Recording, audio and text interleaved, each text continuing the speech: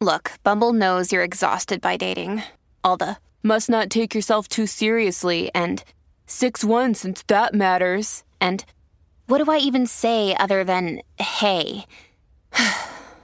Well, that's why they're introducing an all-new Bumble, with exciting features to make compatibility easier, starting the chat better, and dating safer. They've changed, so you don't have to. Download the new Bumble now.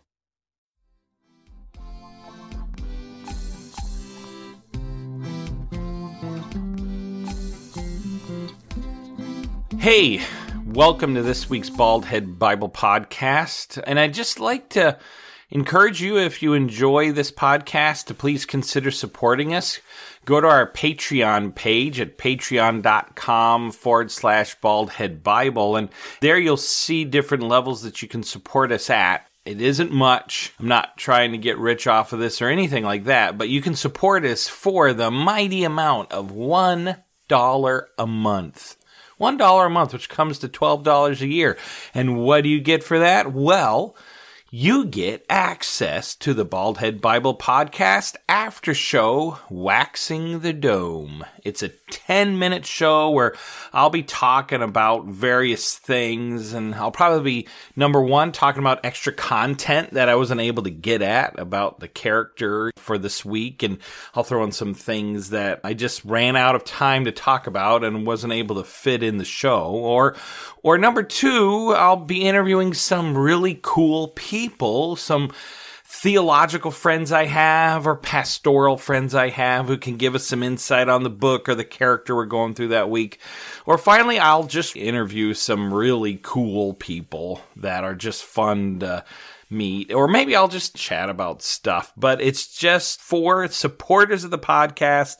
It's going to be a 10-minute show. Our premiere episode is free, so check it out, Bald Head Bible Podcast After Show, Waxing the Dome.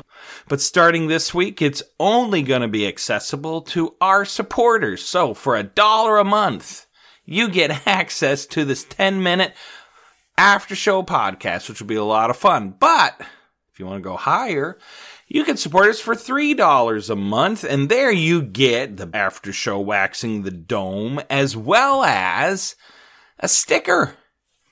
We've created some Bald Head Bible merch, if you'd like to look at it that way, and I will mail you a sticker if you join for $3 per month. And our highest level is $5 a month, and there you get the Bald Head Bible Podcast After Show Waxing the Dome.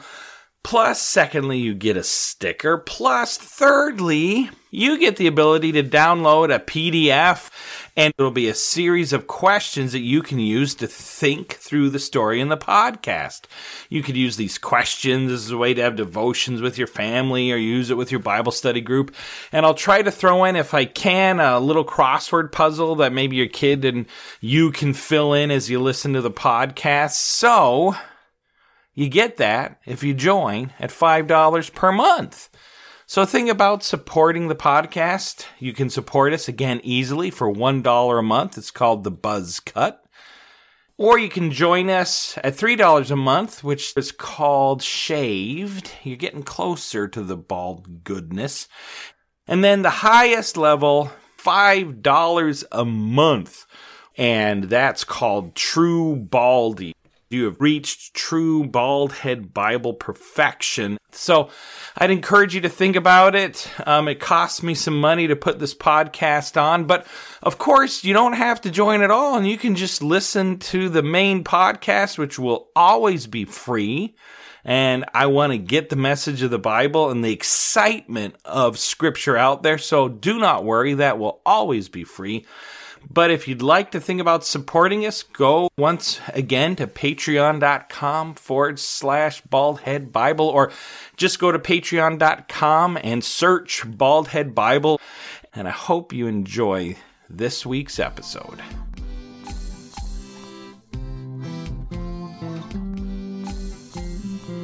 Welcome to Bald Head Bible Podcast, making the Bible come to life, featuring the exposit story preaching of Dr. John Katzian. It must have been a tough, arduous journey for these two widows to take. They had to leave the land of Moab and head west back to the town of Bethlehem. About 50 miles. And this would have been a many-day journey for them. They wouldn't have just done this overnight. And to do this without the protection of their husbands or their sons or men of any kind, I wonder what it was like. And especially to do it during the time of the judges, this would have been dangerous indeed for them to go back. And I think what doubly would have made this bad is their grief and their sadness. They just lost their husbands. Naomi had just lost her sons. And now to go on this arduously long journey.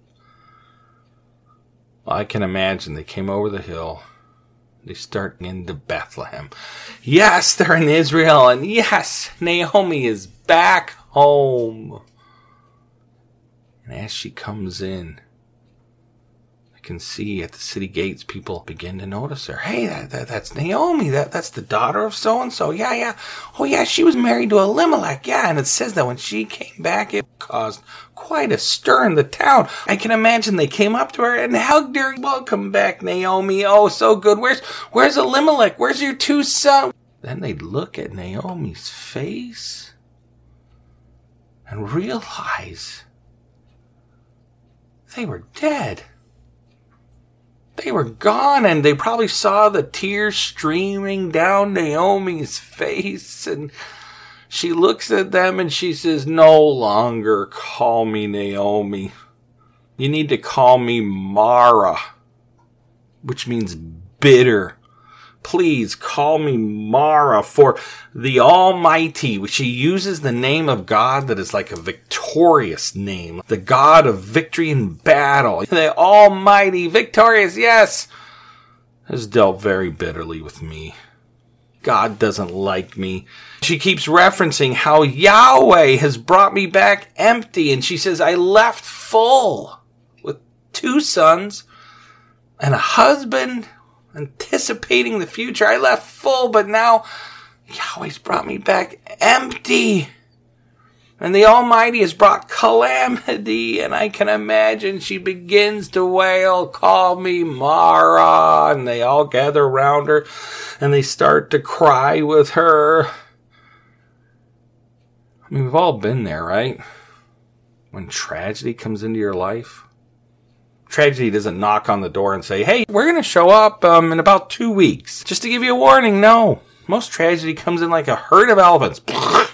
Killing, knocking over everything in your life and then leaving. Or ding dong, you open it expecting a friend and in comes a blitzkrieg of monkeys.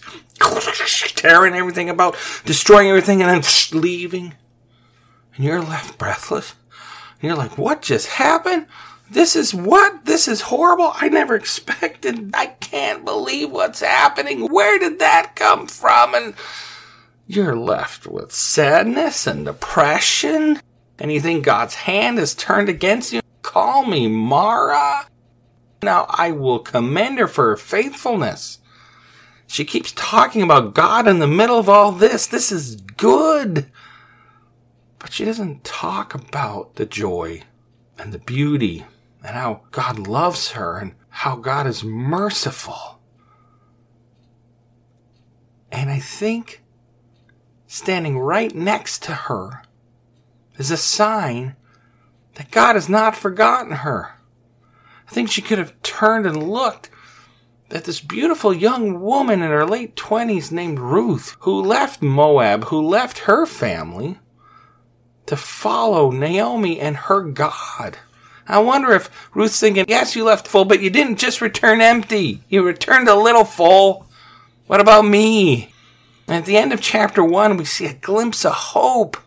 Here's Ruth. The Moabitess is with her. And the other phrase that gives us some hope, Naomi, guess what? You've returned at the beginning of barley harvest. We know the story. We know what's going to happen. Don't give up hope, Naomi. And we also know Romans chapter 8, right? All things work together for good to them that love God, to them who are called according to his purpose. God will turn tragedy into triumph. horribleness into happiness if you trust him. And Naomi, you are, and standing next to you is the beautiful Ruth. And she's going to start a chain of events that's going to change the world. Don't give up hope, Naomi. That's what we'd like to say. Don't give up hope, Mara. Don't go by that name. Number one, it's ugly sounding. And number two, Naomi's way cooler. Number three, don't give up hope. And I want to say to anybody who's listening to this who feels like, Naomi, God's hand is against me. God must hate me. If you know the Lord is your Savior, that is not true. You need to claim Romans 8 and that whole passage there and how it ends with this beautiful verse of how all things work together for good. To those that are his children, don't give up hope. Seek the joy amidst all the darkness around you. Find the light and pursue it. Well, Ruth is here. And Ruth gets up the next day and she says, you know what? We've got to get going, Naomi. I have got to provide for you. I've got to provide for me. We have no husbands to take care of us. We've got to do something about this. So Ruth, she knows the rights of the poor. And back then, the rights of the poor were basically this. They had the rights to the corners of the field. And they had the right to gather grain in a field after the harvesters had passed through. And those corners were to be left by the landowners so that the poor, the widows, the orphans could come to those corners and reap grain. Or they could also follow the harvesters through the field and they could glean grain. Anything that fell off the truck, any full crop of grain that was left, people would come behind and they would take their baskets and they'd take these stalks and they would put them in it. They would go to the corners and they would put them in it. See, they took care of their poor back then by allowing them to work. And I think we forget that there is beauty in work. You know, when Adam and Eve were created, God didn't just let them wander around the Garden of Eden and eat beautiful food and do nothing. No, he put them in the garden and he gave them each jobs. And he says, you have got to get to work. Men and women, man was created for work. And so in the laws in the Old Testament here, the poor were taken care of by saying, you go out and harvest. You go out and provide for yourself. You go out and provide for your family. You can do this work. And so Ruth headed out. And she got up early, and I can imagine she came to the fields and she looked around and she's thinking, where should I go? And maybe she asked, hey, where should I go? And I wonder if a couple of the Jewish women ignored her because she was a Moabite. They were condemned by God for the last 10 generations. I don't know if we can trust them, but I bet there were a couple who said, no, she came with Naomi.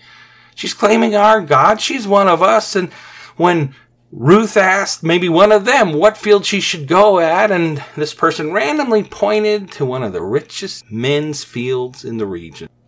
You should go harvest at that field over there. It's run by a guy named Boaz, and he can be trusted. He's a godly man. You go for that field there, and Boaz treats his workers well. Go for his field. And so Ruth just randomly, do you think by sheer luck, she just happened to pick the field of a man named Boaz. Now, it talks about Boaz being a man of standing. He was a wealthy man, but he was also a man who did good, who followed Yahweh, who lived righteously. Now remember, this is during the time of the judges, when bad things were happening because people were doing what was right in their own eyes and they didn't care to follow God's commandments. Well, Ruth is trying to do right. Naomi is faithful to Yahweh, and they go to the field of Boaz, who is a mighty man of valor. That's literally what the Hebrew there means. Somebody who is willing to follow God, willing to honor him. It also indicates he was wealthy and a member of the upper class. Ruth gets there and she starts to glean. And she works hard. And she's over there gleaning. Well, in walks Boaz. And maybe he was there to check on his field to see how things were going and to see how the harvest was and what the productions were. And he's looking over there, looking at his spreadsheet, checking out, yeah, we got that much grain, it's going. And he looks over and a woman catches his eye. He sees, probably in his brain, what he's thinking is the most beautiful woman he's ever seen. Honestly, I don't think Ruth was an ugly woman. For him to notice her amidst all the gleaners and all the harvesters, I bet she was a babe, and he notices her. Who is that? And so he goes to his foreman, and how are things going? Who's doing what and what's doing what? And then he just randomly asks, hey, who is that woman over there? And the foreman goes, that's the Moabite woman that came with Naomi. Boaz, that's her. Because everybody had heard of Ruth because, number one, she was a Moabite. She wasn't from Bethlehem. She wasn't a Jew. But number two, he'd heard of her because of the way Ruth had been taking care of her mother-in-law. The kindness she had shown to her mother-in-law. That story began to spread throughout the town. And Boaz later on, when he talks to her, says, I've heard of the goodness that you've shown to your mother-in-law. I've heard of the good things that you have done for her. See, it's interesting. Everybody has a reputation, don't we? Even the new person in town immediately gets a reputation. The Bible says even a child is known by his doings. Everybody knows, that kid's a brat. That kid's wonderful. That kid works hard. That kid's lazy. Everybody has a reputation. And when I read something like this, I think, what is my reputation like, I wonder? I hope it's good. I hope when people think of me, they think, hey, he's kind, he's generous, he's loving. Well, Ruth is working hard. And in fact, the foreman points that out. She's been working from early morning and she hasn't even taken a break. And the others, they've taken lots of breaks, but she's been working hard since the early morning and she's a hard worker and she hasn't stopped for anything. And the foreman says she's continued from early morning until now. She took a short rest, he says, but otherwise she keeps working and she keeps working and she keeps working. So Boaz thinks, wow, I'd like to get to know this woman. Number one, she's attractive to look at. Number two, she's a hard worker. Number three, I've heard of the good things she's done for her mother-in-law and how her heart must be something special. And so Boaz goes over to her and he says, now listen, my daughter. Now right there, that word, my daughter. He talks to her like she's a young child, indicating, not that she is a young child, but indicating that Boaz is way older than Ruth. We're not exactly certain of the age. Some people think Boaz was as old as Naomi was. So there might be, if that's true, like 20 years difference between them. But all we do know is that Boaz was quite a significant amount older than Ruth. And he starts talking to her.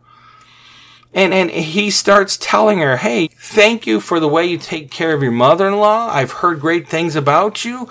Hey, I just want to say, I've told my young men to not harm you. And when you go get thirsty, you can go to our little shelter over there and you can drink water from the same pots that the young men draw from. You go ahead and take some of that. And Ruth wipes her brow and she smiles.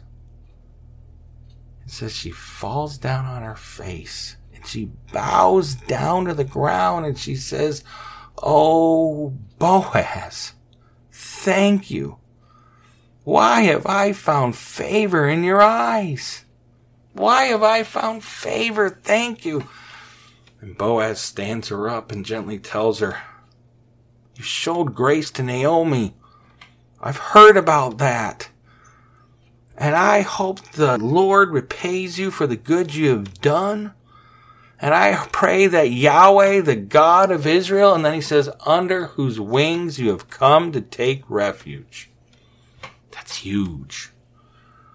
Here, Boaz is using this term, under his wings, this protecting God. He's talking about God in a merciful, wonderful way that is usually reserved for people who have an intimate knowledge of God and who care about righteous things.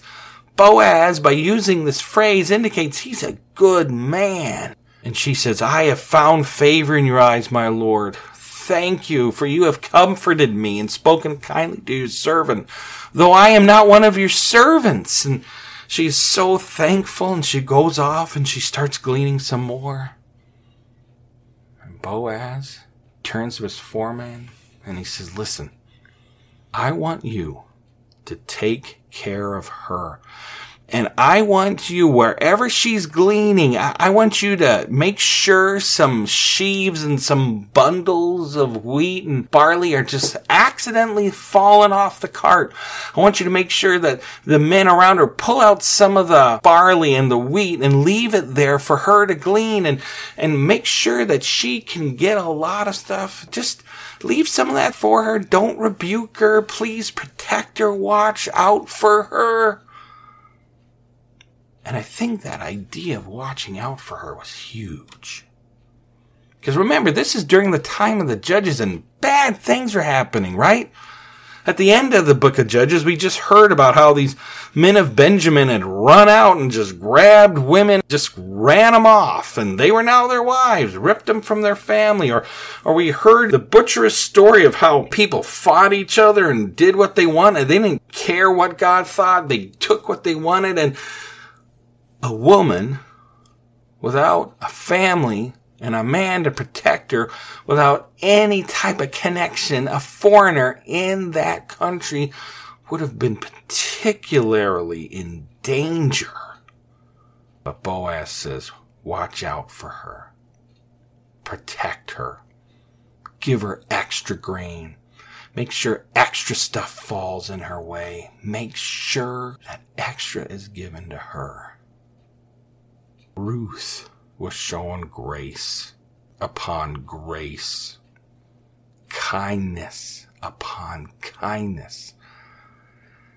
And she was showing these things way more than she deserved. And she knows this. And I wonder if she keeps picking up all this extra grain and she's like, wow, where is this all coming from? And how she, later on, it says she goes and she eats with Boaz and his harvesters and his men, and they eat roasted grain. What they would do is they would take some of the grain and they would put it on a hot metal plate and they would add some oil and fry it up, and then they would eat it along with some wine there, and they would drink together. And Boaz invited her, a foreigner, to eat with him and his men. Again, grace shown way beyond anything that she deserved. So finally, Ruth heads home. And it says they find that they have over 30 pounds of barley. 30 pounds of barley. That is way more than anything that would normally have been gleaned or harvested. It was about 5 gallons worth of barley. And this was enough for Ruth and Naomi to live on for several weeks to come. Most people are gleaning in those corners. They get maybe about 2 or 3 days. They got enough for weeks. Bountiful blessings. And when Naomi saw what she'd gotten, she turns to Ruth and goes, where did you glean today? Blessed be the man who took notice of you, is what she says. And she goes, I think the man I worked for, his name is Boaz. Naomi pauses. She puts down the barley that she's been working on. Remember, I said her name was Mara. Call me Mara. And it was sadness and depression and horribleness. But now I think, for the first time, a smile comes on Naomi's face. she begins to see hope. She should have seen hope in Ruth standing next to her the whole time, but now she sees real hope for Ruth and for her and their future. I can imagine Naomi turns to Ruth and says, Boaz. Boaz is a close relative and could become our kinsman redeemer. She's so excited. Ruth goes, yes, and Naomi goes, yes, and then Ruth goes, what's a kinsman redeemer? And Naomi smiles, because you know what a kinsman redeemer is? Well, if you come back next week, we will discuss what a kinsman redeemer is. But one thing I want you to understand here is the grace that Boaz shows Naomi, who maybe don't deserve it. The book of Ruth is all about the gospel, people being given something they don't deserve. And when Jesus died on the cross for our sins, he gave us all something that we didn't deserve.